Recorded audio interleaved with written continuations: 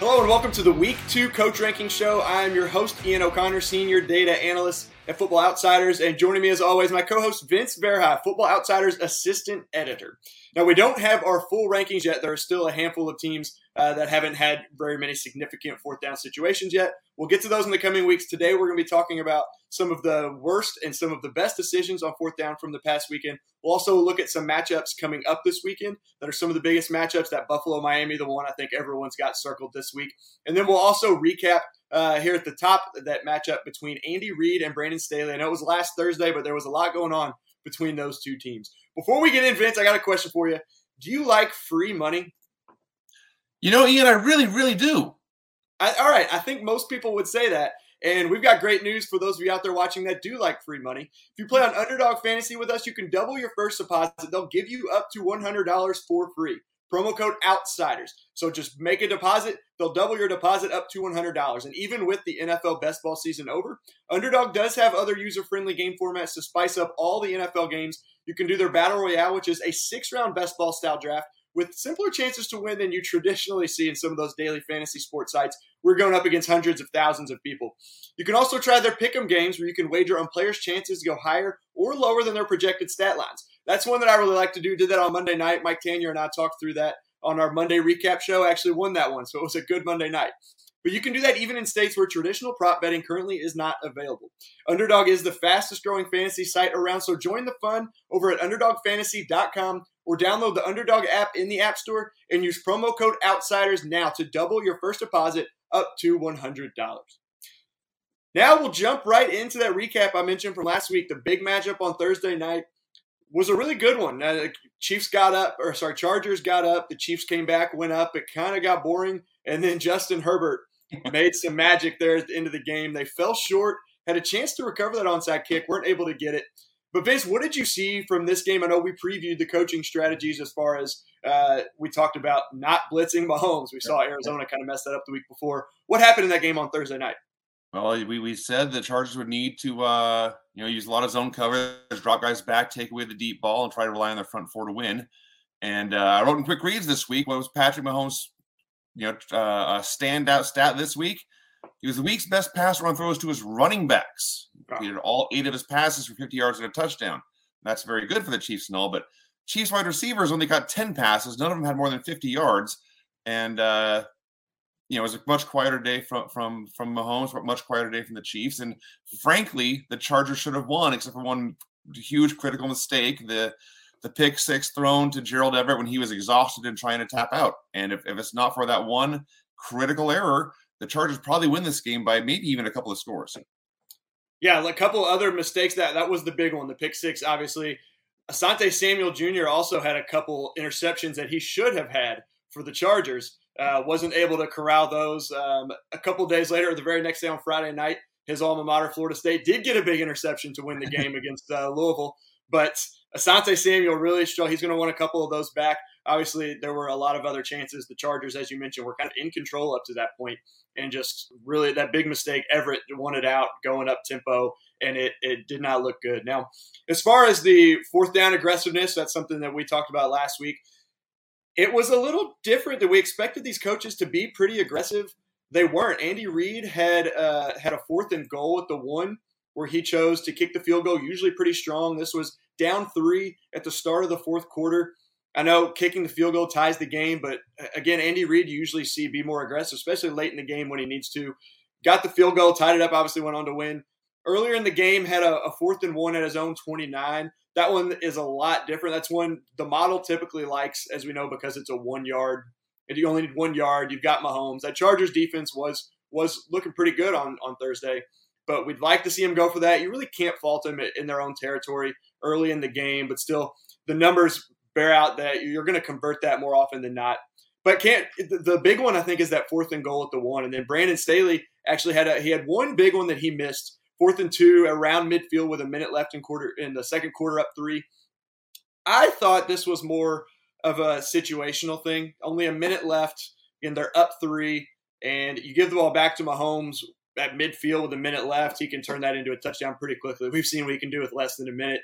But overall, it seemed like they weren't as aggressive as we would expect them to be in this game on Thursday night. Did you get that same feeling? Well, they did go for it four times on fourth down by the end of the game, and they converted all four of them. Maybe those were all later opportunities. Maybe they weren't as aggressive early, and They did have two of them early. One in the end of the first quarter at midfield on a 4th and 1, and then later in the at 4th and 1 from the 18. So you're right; they were pretty aggressive. He had the one big one, but yeah, go on. Sorry. Well, I the answer is I don't know. You kind of need to ask Brandon Staley what was going through his mind each one of these picks.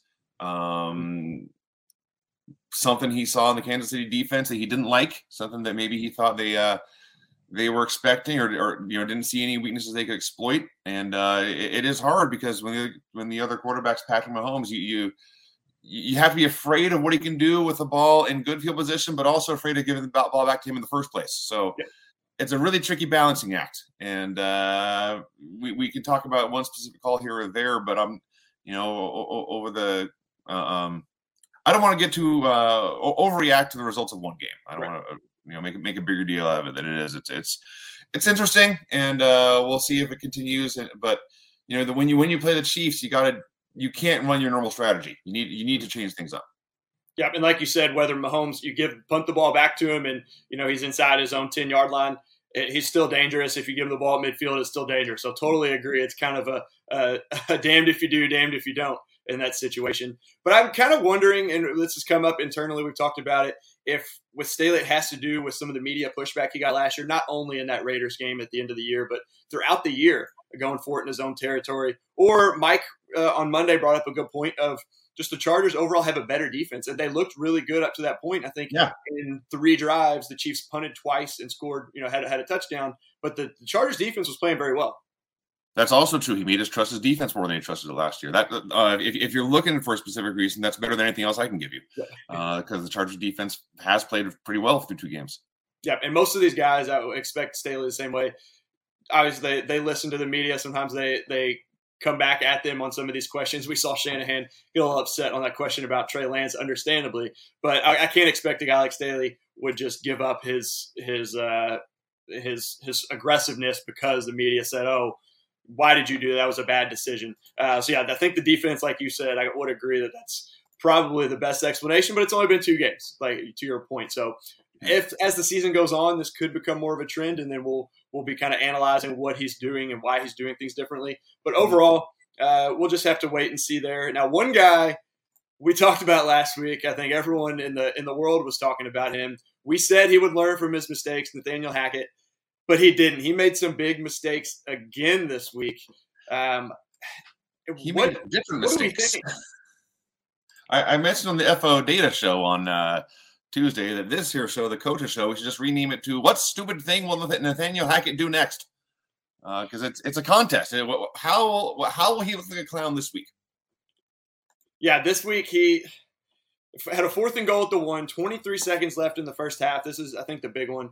They take a delay game, which has been a huge problem. This comes up later in the game as well, but to the point where the Broncos crowd was half supportively, I think half or more than half mockingly counting down the play clock so that they would know what it is like you would see opponents do in a basketball game, except counting down from 5 when there's really 15 seconds left. But they were doing it. They took a delay game and then kicked the field goal. This one is a little understandable or defensible, I guess, if you will. 23 seconds left. You don't have as much of that equity as if you fail your opponent's on the 1-yard line, you can get a safety. They're still, going to have to run a play or two at that point, and the Broncos could call timeouts to make them get out of the end zone. But it's not like you've got 10 minutes left and you've got a really good shot at a safety.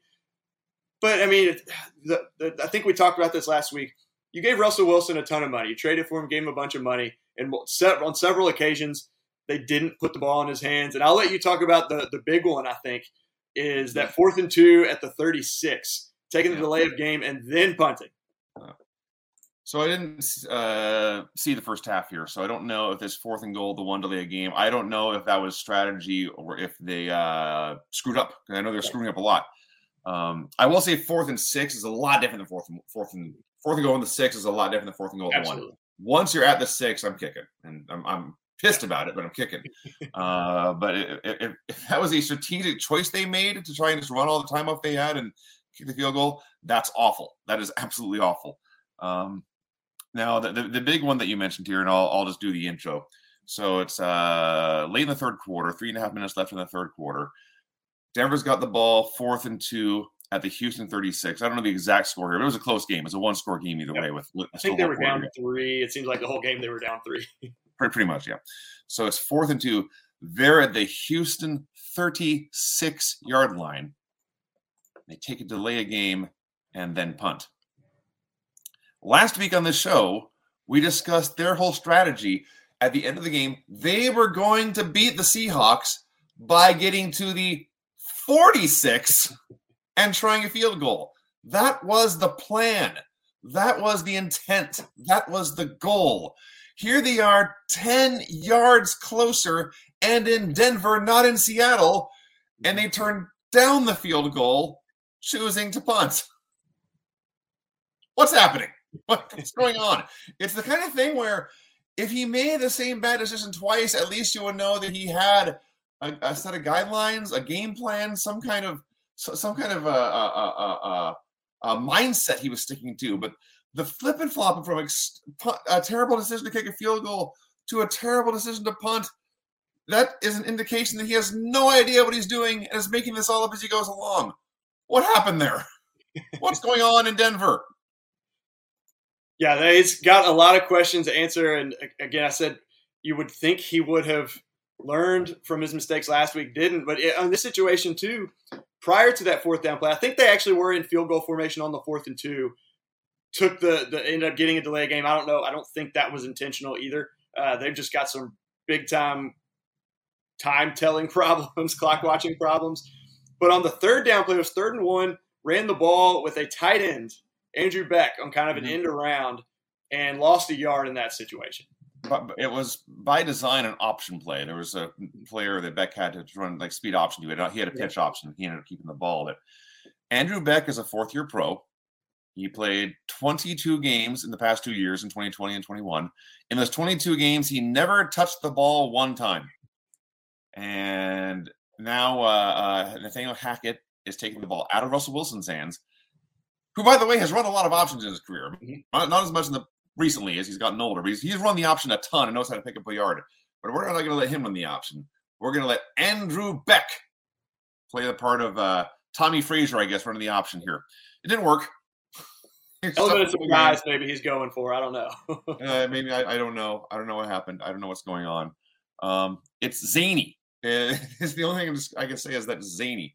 And we talked. The biggest issue, frankly, it's not so much these individual decisions; it's just their complete inability to function as a football team. All the delay of game penalties. Last week they were criticized for not calling a timeout at the end of the game. This week, I guess to avoid that criticism, they burned through all their timeouts. They had no more timeouts left halfway through the 4th quarter because they were calling so many timeouts to avoid a delay of game and still getting a lot of delays of game.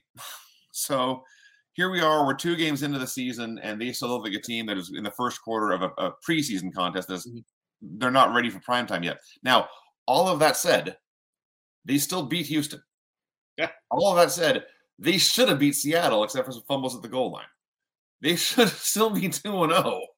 So if, and this is a big giant if in blinking capital red neon letters, if they can get their act together, this could still be a good football team. Yeah, absolutely. And, to your point, getting their act together, because the first 2 teams that they lost to and barely beat are 2 teams that are not expected to be very good. And they're obviously in that AFC West going to have some very tough games, still have 6 games against the Raiders, the Chargers, and the Chiefs to go. So they're definitely going to have to get it together. We're probably at this point going to have to make a permanent segment. Like you said, the title could just be, what is Nathaniel Hackett going to do dumb this week?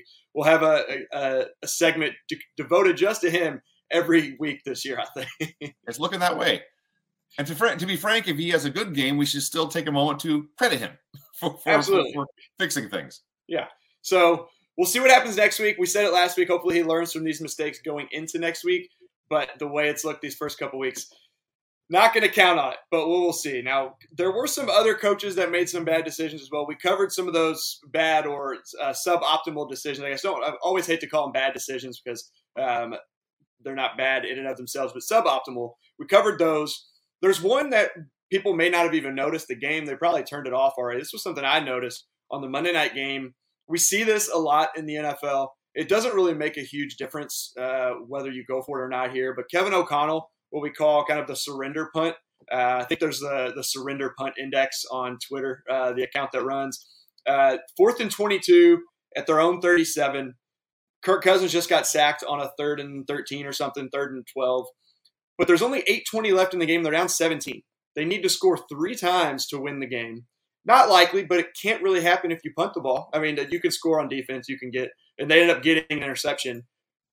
But you don't get credit for losing by less in the NFL. And I think we see this fairly often, and it's just kind of mind-blowing that you would see a team at the highest level just say, all right, we're not even going to try to get 22 yards and try and keep a comeback or get a comeback going. Yeah, I think maybe the sack on 3rd down may have played a lot to do with that decision. Like, let's keep my quarterback healthy because if we don't have Cousins, we're not winning anything, and we're probably not winning this game either.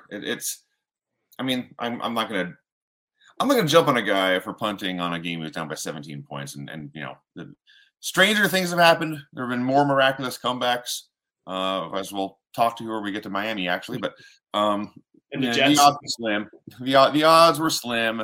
Let's escape with our quarterback healthy, live to fight another day. And like you say, it's not the reason they lost the game. He could have, and if he had gone for it in 4th and 22, no one would have cared either. Maybe they would have lost 31-7. It's not a giant issue. Maybe Justin Jefferson makes a big play and they do a miracle rally. But yes, if his goal was to win this particular football game, he absolutely should have gone for it on 4th down there. But it's only week 2. There's 17 weeks to go. Let's cut our losses. Do some damage control here. Like you say, it doesn't matter if you lose by 17 or lose by 24, whatever it is. So, he made the worst of a bad situation, but I'm not going to tear him apart for that. Yeah, absolutely. And to your point, help with the quarterback. We've seen anything can happen on a play. Again, bringing up Trey Lance, a pretty common play. And things can happen. And like you said, your chances of winning aren't very high. You hate to see a pro team essentially give up. But yeah, you make a ton of valid points. It's another thing. Their win probability is like 0.1% at that point anyway. So you said making the worst of a bad situation, but totally agree. Long season. First year coach too. Nothing as drastic as we've seen from Nathaniel Hackett. So. Nothing really crazy. Another thing I mentioned just there kind of when we were talking, the Jets, that comeback. I didn't have this here in my notes, but it reminded me of kind of something that people have been talking about a lot this week is Nick Chubb's decision not to go down when he goes in to score that touchdown. We saw him do exactly that, I think, 2 years ago. Against Houston, he had a wide open touchdown and ran out of bounds at the 2 so they could kneel out the clock. Yeah, and on one hand, I've seen both arguments against it. From my perspective, having been here for a few years, and what we look at is looking at the numbers. If you go down, you take a knee. I think it would have been the 2-minute warning. The Jets had no timeouts. There's 100% chance you win that game. I was barring something crazy on a kneel down, but you win that game. And people defending it, hey, you give your defense a 14-point lead. You should be or 13-point lead with less than 2 minutes left. The defense should make stops. There were some blown coverages, some bad things that happened. Some bad just defensive strategy, it looked like. But at the same time, when you've got a chance to get your win probability, get your chance of winning to 100% where the other team doesn't even get the ball, doesn't even get that chance, you've got to make that. And we said, Chubb has done that before. And I think we would have liked to see it. But at the same time, Cleveland definitely should have won that game. There's no reason they should have lost. No, I mean, the numbers are very obvious, and even most Madden players can do the math on this. And if he goes down, they automatically win the game. And if he scores, you're just playing for fantasy points. And is it Nick Chubb's fault that Cleveland lost? No, it is not. It's the defense and the special teams that allowed the onside kick recovery. Absolutely. And it's one of those things. He has done it before. We've seen players do it before, but telling a pro athlete who is that competitive, don't try to score in the heat of the moment, that's a really, really hard thing to do. And especially because they were already ahead. You made it even a 2-score lead. If it would be much harsher if the game had been tied, for example, or they'd only been up by 1 and he scored. That was the Todd Gurley situation with the Falcons a year or 2 ago. Yeah, he literally accidentally scored a touchdown. He was trying to go down. The defense dragged him into the end zone so he could get the ball back. And that would be a more severe situation, because that's the one where you're preaching, game awareness, clock awareness, field position management. This is one where we're already ahead. Let's just ice this thing. So he scored. The defense screwed up. The special team screwed up. It happens. It would have been better if he had gone down, but it's not Nick Chubb's fault that Cleveland lost that game. 100% agree. Defense, special teams definitely had a shot to win it. That's all you can do as an offense, is set your defense up, give them a lead to protect, and Cleveland just could not do it. It might be the curse of Brownie the Elf. I don't know. We'll see coming in Thursday night. I think that's at Cleveland, isn't it? Steelers and Browns is the game.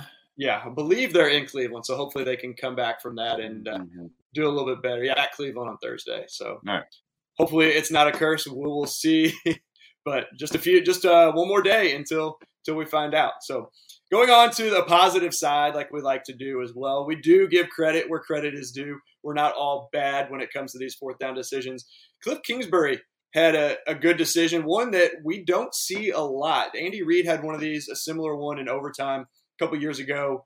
The Cardinals had 4th and 1 at the Vegas 37 on the first possession of overtime after Kyler Murray basically willed them to tie this game and scrambled around all over the place, what seemed like hours on Sunday afternoon. But have a chance to kick a long field goal.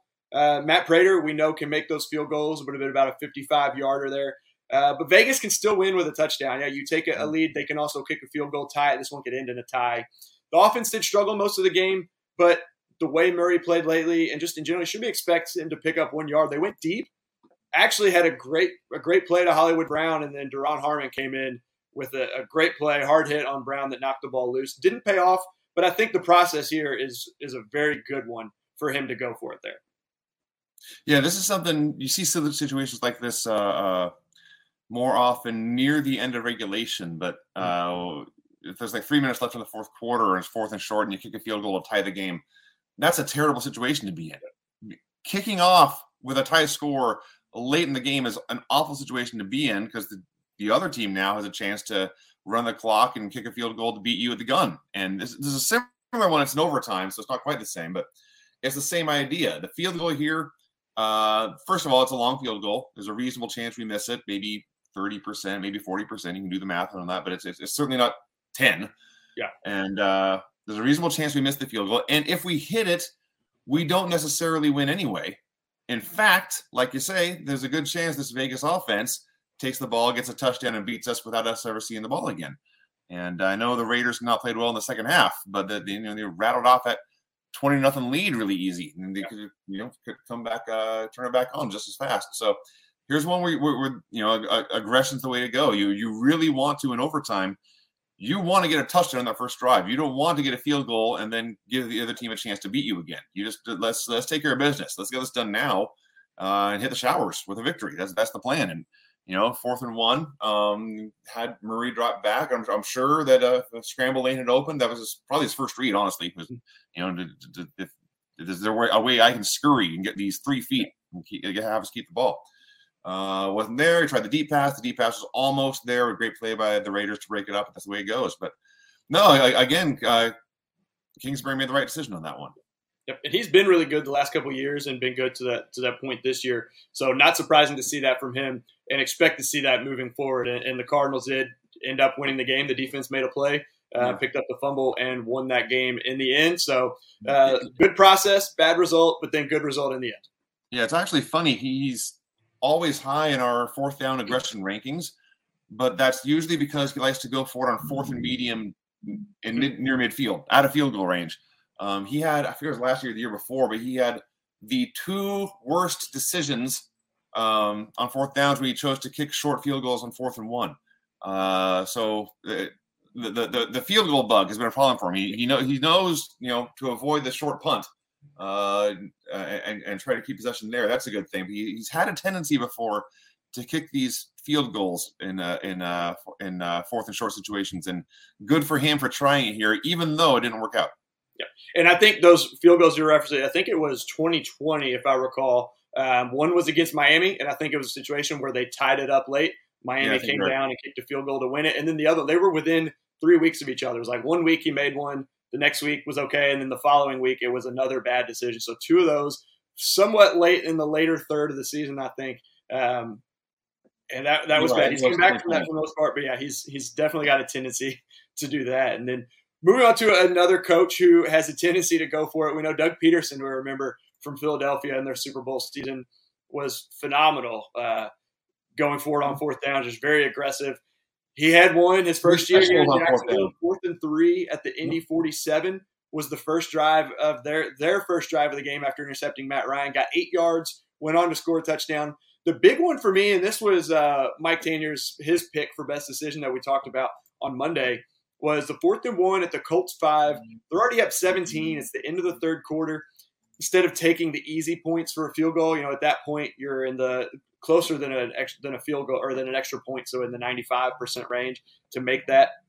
But chose to go for it because a field goal, even though they're pretty much guaranteed points or very close to guaranteed, it makes a 3-score game a 3-score game. You go from 17 to 20, whereas they scored the touchdown on this play, went up 24-0, and really never looked back. Yeah, it's kicking the field goal there. It's the bigger lead, but it's the same idea as you don't want to kick a field goal when you're up 3 points late, because now you turn a 1-score lead into a 1-score lead, and you have forced the other team to go for a touchdown, which will beat you. Yep. You've taken the option to go for the tie off the table. You're forcing them to try and beat you. That's bad. Obviously, a 17-point lead is safer than a 3-point lead, but it's the same idea. And it's 4th and 1. You're rolling at that point. Let's hammer this nail in the coffin. Like I said, let's win this game now and hit the showers. Take the last, what would it be, 17 minutes off, whatever it was. Yeah. And it worked out. And it turns out they probably didn't need to because the Colts looked like garbage. But they didn't give the Colts a chance to rally. They didn't give the Colts a chance to get their act together. They kept the pressure on. And they had a 4th down on the first drive, too. When the game was, I think it was first drive, but it was in the first quarter. It was close. Their first drive, yeah. Yeah, they had 4th down near midfield, and it's right here. Yeah, 4th and 3 at the Indy 47, and let's get this lead. Playing with leads is great, and they get the 4th down there, go on to score. It wasn't a great, overwhelming day for the Jacksonville offense. It was the defense was smothering them, but those 2 plays gave that's 14 points that's on the scoreboard that they don't get if they punt. So they were aggressive and it worked out. Yeah, and that one at the end of the game or the end of the third quarter is kind of the opposite of the Minnesota one, where in this situation the Jaguars are going to win, 9 times out of 10 at this point. They were over 90% win probability, but takes the more aggressive decision, the one that gets them even higher in win probability, and it paid off and they won the game. Like I said, Colts not looking very good. We'll get to Frank Reich momentarily, talk about him more specifically. But yeah, Jacksonville, Doug Peterson continuing his aggressive ways, which you really like to see, but even, with a new team, Trevor Lawrence, they're kind of getting a reset almost from last year. And that offense, they're looking pretty good. Jacksonville, I think, is top 10 in DVOA. Is that right? Through 2 games? I want to say that's right. I think Lawrence was the second or third quarterback this week. But, we talked about it last week. They should have beat Washington in week 1. They were kind of the like the Broncos. They screwed up in the red zone. Travis Etienne dropped a touchdown pass. There was I think they kicked a short field goal, but they probably played better than Washington in week 1 and should have won that game. They blew out the Colts here. It didn't look like they belonged on the same field. So the Jaguars are good. And I'll toot my own horn a little bit. We did our staff predictions right before the season started. Which team do you think is going to most likely to beat the DVOA projection? And I took the Jaguars. Then the biggest reason is addition by subtraction. They fired the worst NFL coach any of us has ever seen, and they hired a guy who's more than semi-competent. That's a huge improvement. And so far, that's been good for me. Yep, absolutely good start to the season for the Jaguars. And you mentioned Urban Meyer gone from there. He was on the hot seat, a few weeks into the season last year. It's kind of tough sometimes to say a coach is on the hot seat in week 3. And we've got a few coaches that I want to talk about.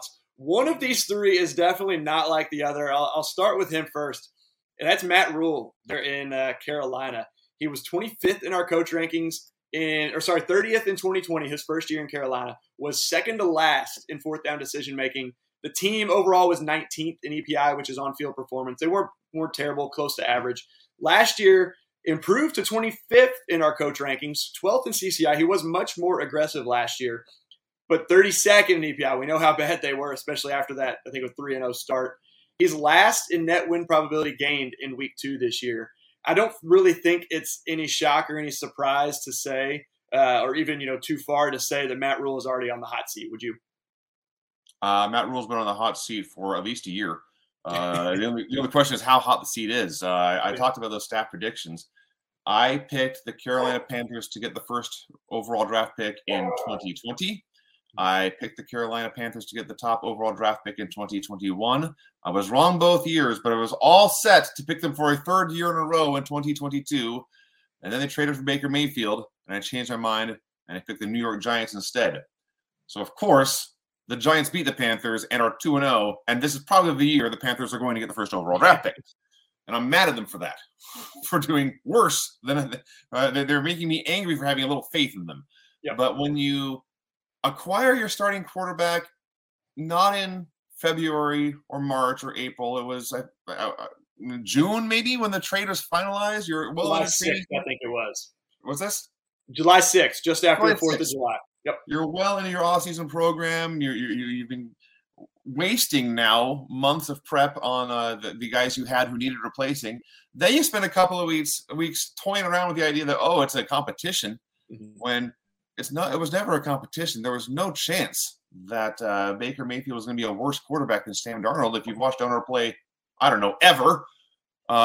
So they wasted time with that. So they're another team that, like Denver, there's still a lot of the time it looks like they're ready for their preseason opener, but we're 2 weeks into the season now. And Denver has the excuse of this, as a first-time head coach, a lot of new pieces in place. Carolina is here by choice, man. They had their whole off season to do this. They just sat around twiddling their thumbs, and they do the Mayfield trade late, and there's not a lot of other significant changes. It's the same guys they've had in place. They know it's going to happen. They're here almost by design, and it's sad and depressing. The question is not how hot is his seat. The question is, does he survive the season? Do you think he'll make it to Thanksgiving at this point? And I don't know the answer to those questions. I'm not really sure, exactly. There's some teams that, there's no point in firing him before the end of the season because you're not going to hire a guy before then anyway. So you may as well let him play out the string. But I don't know, man. I don't see any way he can be back coaching the Panthers in 2023. I don't see any way that's possible. Yeah, I forget who it was that tweeted it, but saying this next stretch, he might not even make it to week 8 because they've got the Saints, the Cardinals, the 49ers. They go to LA to face the Rams, and they come back home to face the Buccaneers. Okay, so we're 0-7. We're 0-7. So if they go 0-7, start 0-7, and do not look any better than what they've looked, he may be gone before we even get halfway through the season. And I forget who it was. I can't keep track of all the different writers and who writes what chapters in the Almanac. But in this chapter, they referenced the quote from Rule last year saying, hey, it took Jay-Z like 7 years to get famous or to make it. He's not going to make it half that. I don't think. So he doesn't have that leverage or that leniency or that patience from the organization, I don't think. No, so I don't think telling the fan base we have a 9-year rebuilding plan is a way to build confidence and build job security. Yeah, and they really didn't do, again from the Almanac, didn't do that badly in the offseason. They made some, before Baker Mayfield even, they made some good draft picks. They did some good things, but it wasn't the moves you would think a rebuilding team would need to make, and that they never really bought into the fact that, hey, they're in a rebuild, they need to. They don't really have the team or coach to compete, I think. It's almost like they figure as long as Tom Brady is still playing like Tom Brady, we may as well just wait. Yeah. and not even try until the Bucs have to make a move for quarterback, and then the division will be ours. Yeah, give Mayfield a shot, maybe get that number 1 pick, get a quarterback, and then maybe Brady will retire for real this year, and they'll be able to compete. But yeah, things not looking good for Matt Rule right now. Again, long season though, they could still end up winning some games. Especially, you said Baker Mayfield isn't going to be as bad as Darnold, but it doesn't look great so far. So that's definitely one to keep an eye on. This next one may be a little surprising. Frank Reich, we just talked about him a moment ago. He was second in our head coach rankings last year. fourth in 2020. He's been first and second in the fourth down decision making the last couple of years. The team has been good, but this weekend I've got a couple really close friends who are Colts fans that are not happy. Most Colts fans aren't not really happy with Frank Reich. And I think at one point, it may just be because I'm here. I live in Southern Indiana, maybe because of my geographic location on Twitter. But Fire Frank was on there as a trending either hashtag or just the two words people were typing out there. I'm not so sure he's on the hot seat, but it's not been a good start for him. No, Caleb Clinton wrote about this in Film Room. I think it just went up today, actually, or yesterday. But talking about Jacksonville's upset over Indianapolis and how mostly what it meant for the Colts and how they've kind of had this system really since Andrew Luck retired, where we've got our team, we'll do a rent a quarterback for a year and contend, and we'll probably replace that quarterback the next season. And it's generally worked for them. They've been, I don't think they've been playoffs every year, but they've been a good team over the past half decade plus. So it's been working for them, but they have been terrible in 2 games in 2022. They've looked this up. Their first game went to overtime, so they've really played 9 quarters this year. In those 9 quarters, they scored 17 points once, and they scored 3 points once, and they were shut out the other 7 times. So it's been brutally bad for the most of the year. And that's against Houston and Jacksonville, who I know I'm high on Jacksonville, but it's not like they're getting run by Baltimore or Miami or Buffalo or Philadelphia. The defenses aren't great. I think we're higher on the Jacksonville offense than the defense, if I'm not mistaken. Probably, yeah, but the Jacksonville secondary still got some issues. But these are bad teams that are making the Colts look foolish. And it may be time for a blow up, and that obviously would mean Matt Ryan won't return, and he's playing his way out of a job too. But if what do you do when you blow things up? Well, the first thing you usually do is fire the head coach and get a new face in there and try something new, even if it's just change for the sake of change. But when you're as bad as this Colts team has looked so far this year, you need change for the sake of change. Yeah, and they're in the division that really is probably, or the consensus would agree, is the weakest division. Not really expected having Tennessee was the 1 seed last year. I know they mentioned that a ton on Monday night, and people talking about that Bills game. That's not a 1 seed Titans team. They were the worst 1 seed last year in DVOA history. I think would have even been the worst 2 seed. Really had a shot, with the defense that's been pretty good over the years. Pretty good offensive line. It's not what it was. They've got some guys that are coming back from injury. But it looked like Matt Ryan was all they needed, just a stable presence at quarterback, and he has not been able to come through yet. To be fair, too, they were missing Michael Pittman was out this past weekend, as well as Alec Pierce, who hadn't really looked great the first week. He dropped a touchdown in the end zone. We're kind of thin at receiver, but still that's a game, they should win with Matt Ryan and the rest of that team. So I completely agree with you that. And Jimmy, it's not like Jimmy Garoppolo is available anymore. There were talks about, who he would get traded to at some point when a quarterback, a team needed a quarterback. He's not an option anymore. So they have to stick with Matt Ryan at this point. It seems like I don't think he can be benched. I think Ellinger is their backup from Texas. I think you're right. And no, he's not a guy. Yeah, he's not a guy you want to turn to unless you're waving the white flag, which they might do. Late in the season, if they're out of it, if they keep playing like this, he may get a shot. Even with those missing receivers, as you noted, but PL pointed out in the film, there were throws there to be made, and Matt Ryan was not making them. They got problems up and down this roster all of a sudden. It's gone dark quickly. Yeah, not looking good in Indianapolis. Someplace it wasn't looking good for a while on Sunday, and then turned it on. We talked about Kyler Murray and Cliff Kingsbury. I don't necessarily think he's on the hot seat either. He's been top 10 in our coach rankings the last couple of years. As we mentioned, he's finished highly in our aggressiveness rankings, has had some short field goal moments, especially a few inside the 10. I think in his first year, just a couple years ago, had multiple of those. He's number 1 in net win probability gain this season, though, and he was this week.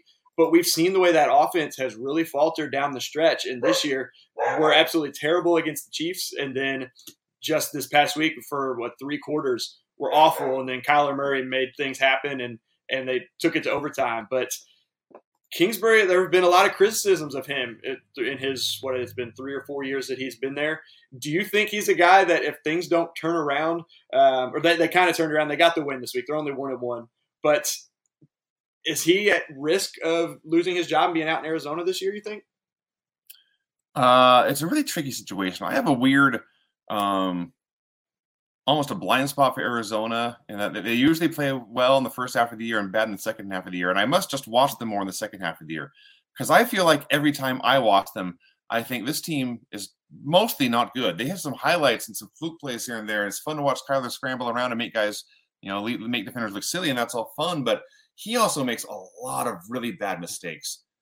And I was screaming at the Raiders at the end of this game to blitz him. They weren't getting any pressure. He had, I think it was the 2-point conversion where it took him 28 seconds and more than 80 yards of actual distance covered to gain 2 yards and 2 points. The funniest 2-point conversion I've ever seen. But the Raiders were playing that with a 2-man rush and a defensive tackle playing spy. And you saw how well that worked out. And you can't do that. You can blitz him and make him make mistakes. And the Raiders refuse to. And I think it's because they don't have faith in their corners, honestly. But that's the topic for another day. I'm looking for it now. There was a comment on Discord that Aaron Schatz made, something about a huge mistake the Cardinals have made in this game. And he's like, how could the Cardinals have made the mistake? And I asked, have you ever watched the Arizona Cardinals play football? They make terrible mistakes all the time. And sometimes they overcome those mistakes. And sometimes, like we saw in the playoffs last year, they don't. So it's interesting. If they win 9 or 10 games, sneak into the playoffs and lose in the wild card round again, do they keep him? Probably. And they did just sign him to a huge extension as well. So you probably have to go like 4 and what would that be? 4-13 to lose his job or something. Lose a game to Seattle, that might do it. So it would take a really bad year for him to lose his job. But it's some of the same things we've seen. It's been years now. And he's still running a very rudimentary, very simple offense. No team runs a less diversified route tree. They don't throw any ins. They don't throw any drags. Anything in the middle of the field is just off the table. And that may be a function of Murray's height. I don't really know. But it's been 2 years in a row now that when we do the DVOA by routes article, and the Cardinals just missing from some of these data points. There's not there. It's all don't do any motion. Don't do anything that might tip the defense's hand or give the offense any kind of break. Never do any motion. Just spread the field. Somewhere, if you spread it, a curl route will open for a 7-yard gain. Just hit that curl over and over again. And we'll throw in lots and lots of wide receiver screens, even though they're bad plays. And, hey, it's 3rd and 12. Kyler, save our bacon. And Kyler says, okay, and he saves their bacon, and they move on. So it's a weird situation. And I guess there's a lot to be determined here. I don't think it's likely unless, like I say, they completely elapse and we're talking a top 5 draft pick team. Yeah, I agree. And you mentioned it, signed him to the extension. Kyler Murray obviously got his extension. They came in together there and want to keep them together. And something, too, that we could see they struggle in the beginning of the year. And how many times have we seen a team do that and then the back half of the year come on strong, make the playoffs or make a push for the playoffs, and that recency bias, they were playing really well into the year, whether it was, some great plays, by the players, not necessarily the coaching, overcoming their coaching, or the coach does kind of do something really good at the end and they keep their job. Like I think Dan Quinn a few years ago, the Falcons kind of went on a run the back half of the season and he was there for another year and then got fired, I think, the middle of the next season. Okay. This is the perfect example of what I'm talking about, though, because I forgot about this. The mistake that Aaron Schatz was referring to on a game-tying 2-point try, the Cardinals had to delay a game because they weren't prepared to run the 2-pointer that they knew they were going to run down 8 at the end of the game, right? I think it was the last play of the game, in fact. But there's the end of the game. They took a delay a game. And I asked, have you ever watched a Cardinals game? Because this is the kind of mistakes they make all the time.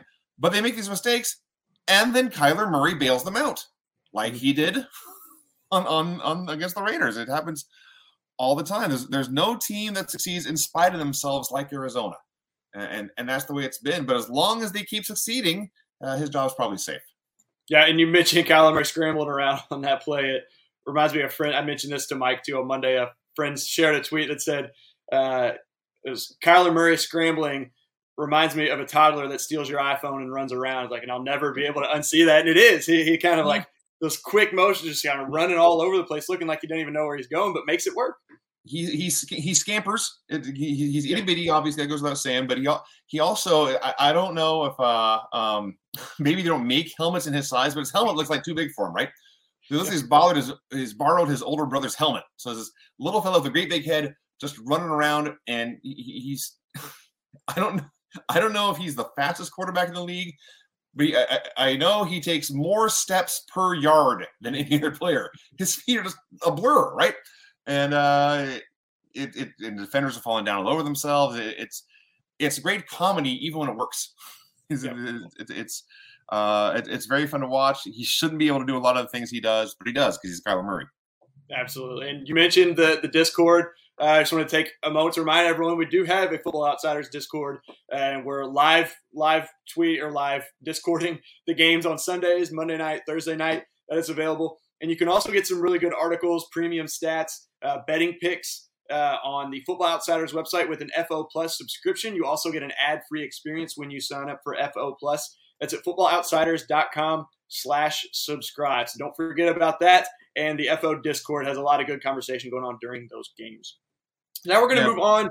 Oh, just before we do real quick, I'm kind of repeating myself here, but about how the Cardinals sort of succeed in spite of themselves and how they rely on Kyler Murray. Nathaniel Hackett's team takes a delay a game in a critical situation, and we're calling for him to be burned at the stake. Yep. Cliff Kingsbury's team makes a delay of game in a critical situation, and we all forget about it because Kyler Murray. Nobody bats an eye like the memes. And part of it, I guess, maybe because he made it work. Denver won the second game, but Kyler Murray covers a lot of Kingsbury's mistakes. Yeah, man, it's not the first time we've seen a team with a quarterback or a players covering the mistakes of the coaches, but a lot to be proven there still in Arizona, even with last year's playoff berth. We'll move on now to our previews. We want to talk about the biggest game of the week. I think there's no question is Buffalo at Miami. Maybe didn't seem this way coming into the season. Expected Buffalo to be good, but Miami, man, looked bad for 3 quarters. Maybe not bad, but did not look great for 3 quarters. Down 21 points, and then go on this crazy comeback, win the game. 6 touchdowns from Tua. What are you expecting in this game between these two teams? We've got Sean McDermott. Drawing a blank on the name. We got Sean McDermott, who's been there in Buffalo for a few years, consistently finishes well in our coach rankings. Top 5 the last 2 years. Top 10 in 4th down aggressiveness. He's 3rd in net win probability game through 2 weeks. Had a couple really good calls this past week. Miami, Mike McDaniel, on the other hand, we don't know. He's a first-year coach. I guess kind of stumbling over my words there, but he's been really good. He had a questionable punt last week, 4th and 4 from midfield.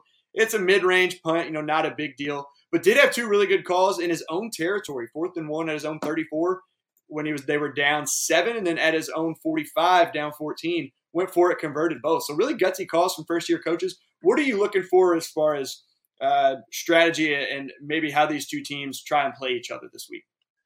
Well, beyond just, I think Buffalo is a better team than Miami still, and I like Miami, but I think Buffalo is still, the head and shoulders above 31 other teams right now. Absolutely. But I think it's a really, really bad matchup for the Dolphins, especially based on what happened in last week. I think the game was in Baltimore. But the Dolphins fell behind because they gave up big plays in the passing game and a long run to a quarterback.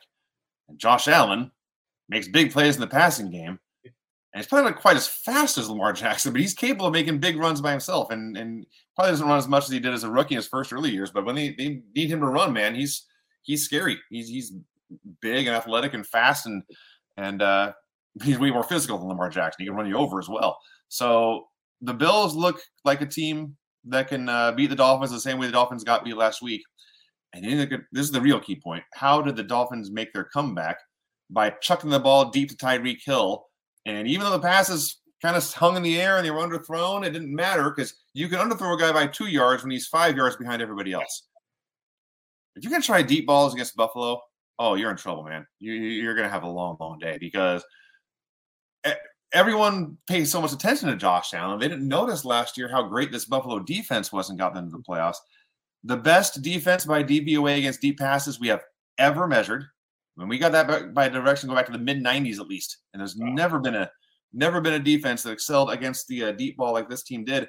And it's only 2 weeks, but they're number one against the deep ball again. Micah Hyde and Jordan Poyer, and I think they've actually been injured for part of this, but they're this Buffalo secondary and the pass rush with Von Miller, you do not have a chance to hit this deep ball accurately. Number one in DVOA against the deep ball, and that's in 2 games against Tennessee, which is kind of all right. And Tannehill's been good for a while, but their receivers are old and Robert Woods and unproven in Treylon Burks. But week 1 was Matthew Stafford and the Rams, and that team won a Super Bowl by throwing deep over and over again. So this Bills secondary, Tyreek Hill is not going to have a day like he had against Baltimore. It's a totally different Davis White, you mentioned, got some injuries there. He's not even back yet. He's not back yet. They'll be better when he gets back. So they're going to have to, honestly, and this is going to sound maybe weird coming from a Football Outsiders guy, but they're going to have to get their running game going and win with a balanced, patient attack, because trying to throw bombs against this Buffalo defense is asking for trouble. And unfortunately, Buffalo, we have number 2 against the pass and number 3 against the run by DVOA. So there's not really a good solution. But of the two, you're probably going to have better luck running the ball as often as you can and trying to make that work. So, like I say, it's just a bad matchup for Miami. I was high on them coming into the year. I almost picked them ahead of Jacksonville for my team to beat the DVOA projection, and they'll probably, they'll be a playoff contender, I'm sure, for 18 weeks. We'll see if they actually get into the field. It's gonna be crowded in the AFC, which looks like a way better conference, especially the top right now. But this week, I do not like their odds. I don't like the chances very much at all. Yeah, Buffalo is just a scary team. I went against taking them in our Super Bowl predictions at the beginning of the year. Ended up taking the Chargers in the AFC, just not completely just to be contrarian, but we've seen the best team doesn't always make it, or a lot of times doesn't. It's a long season, but they are looking right now. They're making me look dumb for that pick, I think, because they are just, like you said, head and shoulders above 31 other teams. It is a long season, but you mentioned that run game from Miami, and it's going to be tough. As you mentioned, Buffalo's been good against the run. They held the Rams to less than 3 yards per carry, held Tennessee to 3 yards per carry. Derrick Henry had 13 carries for 25 yards, and he did get a touchdown there on the goal line. I think a lot of us, or most of us, Football Outsiders, and a lot of people in the industry in general, did not expect a big year from Derrick Henry. Maybe he'd get the volume, but efficiency-wise, he was already was a lot less efficient last year in the first half of the season before he got hurt than he was the year past. But holding him like that after he went off against them last year, had like 130-something yards and 3 touchdowns. It's going to be tough for Miami to get anything going. Like you said, they're going to have to go with a balanced attack, and it's going to be tough when you're playing a defense that's really good at just about everything. Yeah, and you look at the other side of the ball.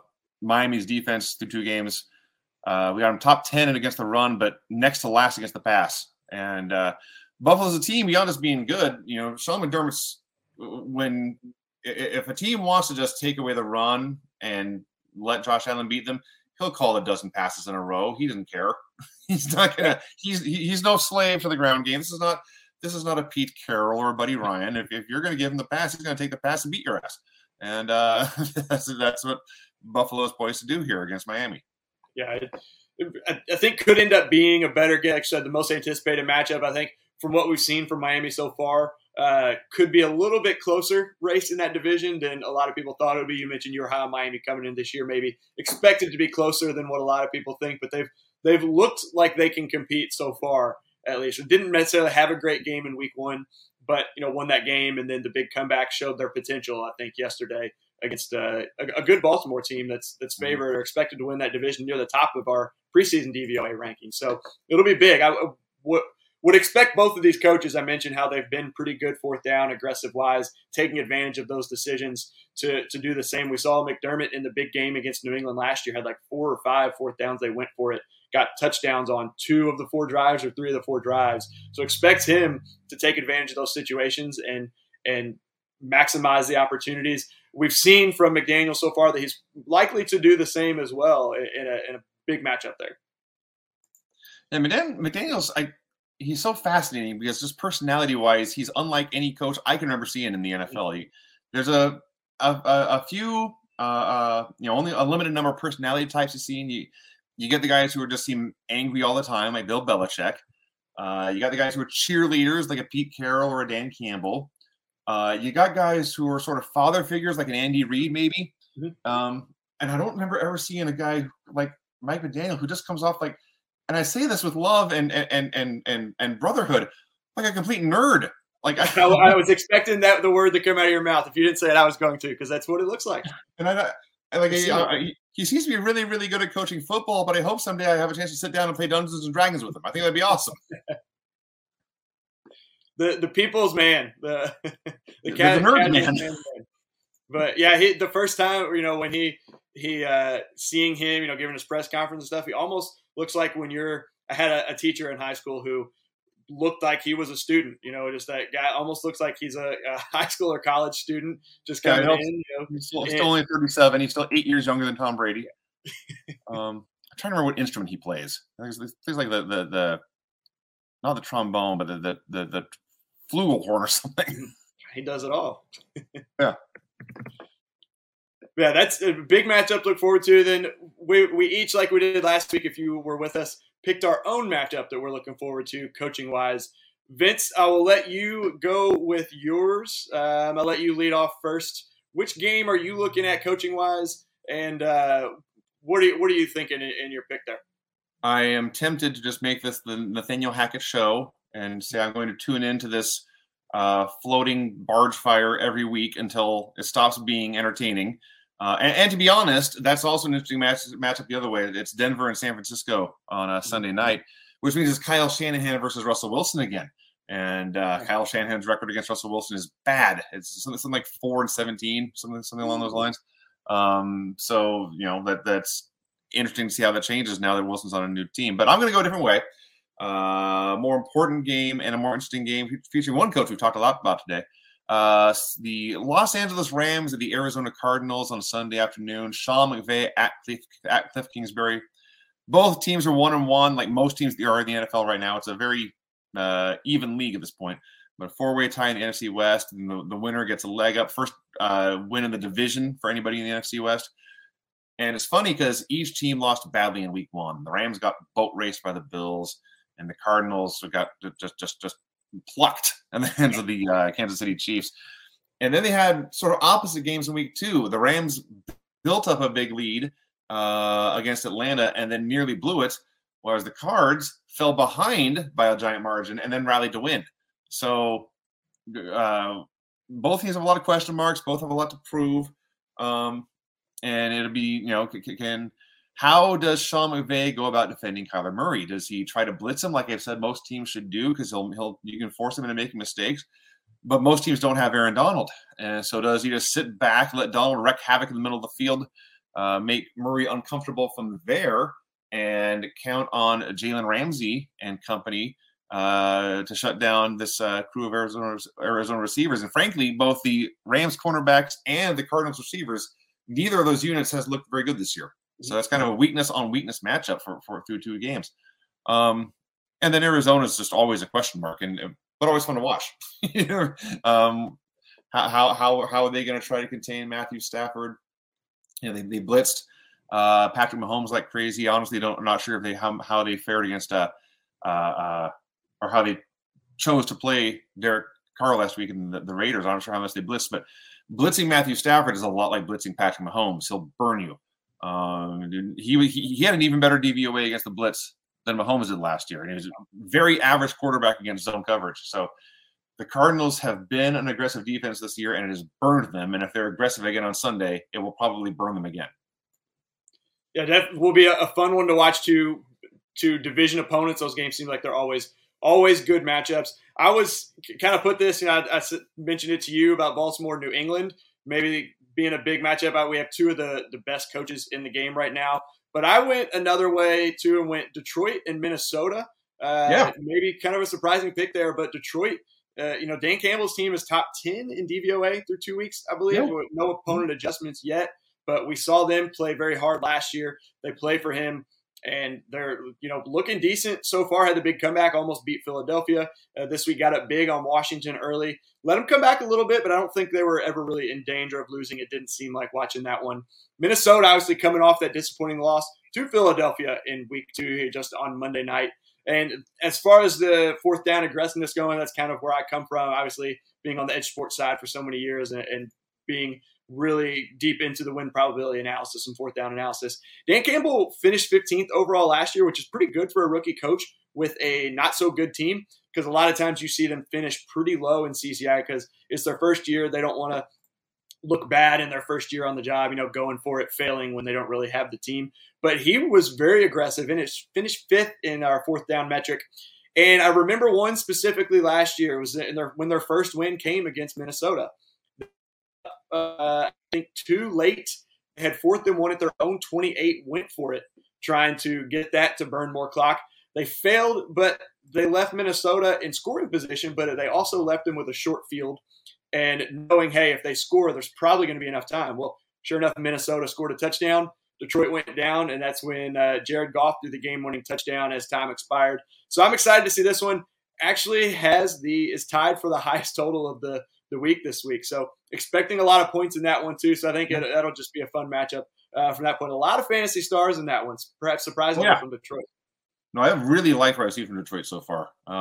They were a fun bad team last year, a feisty bad team last year.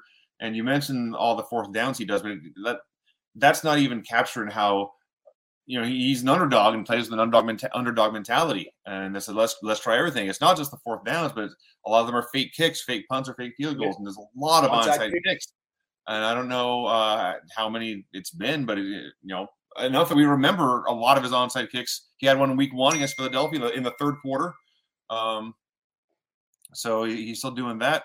And last year, there was outside of Campbell, there wasn't a lot to like about this team. But this year, they're playing really well. Amon-Ra St. Brown's proven his rookie year is no fluke. DeAndre Swift has been very, very explosive. And they got Jamal Williams to be the workload back and let DeAndre be the it's almost like a basketball comparison. I'm dated. I don't watch a lot of modern basketball. But Jamal Williams is, if you will, bear with me here. He's Michael Jordan taking most of the shots. But when they need the three-pointer, the long ball, they go to DeAndre Swift to play Steve Kerr. So he's like he's the long ball specialist, and it's working for him. And Aiden Hutchinson's got a bunch of sacks already. There's stars in Detroit now like they haven't had in a long time.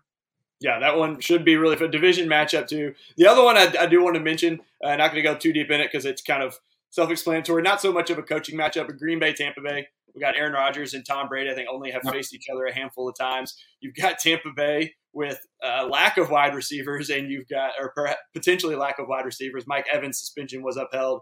Not so sure about Godwin and Julio Jones. And then you've got Green Bay, who's got a lack of proven talent at receiver.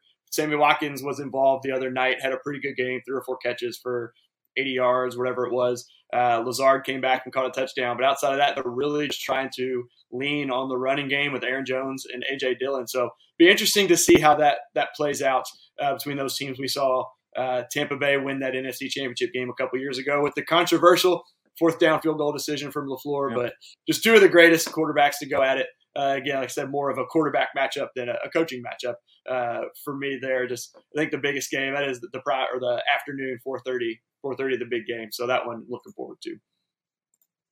So that will do it for us here on our Coach Ranking show for week 2. Again, be sure to join us on the FO Discord tomorrow. That's Thursday night, unless you're seeing this on Thursday. Or if you're seeing this on Friday or Saturday, we've also got the FO Discord go up on Sunday and then throughout the Monday Night Football game as well. Don't forget about FO Plus, where you get access to our betting picks both against the spread and straight up with confidence as well. It'll order them by our confidence in those picks. You get a lot of really good premium articles and statistics on our site, as well as weekly fantasy rankings and research tools there.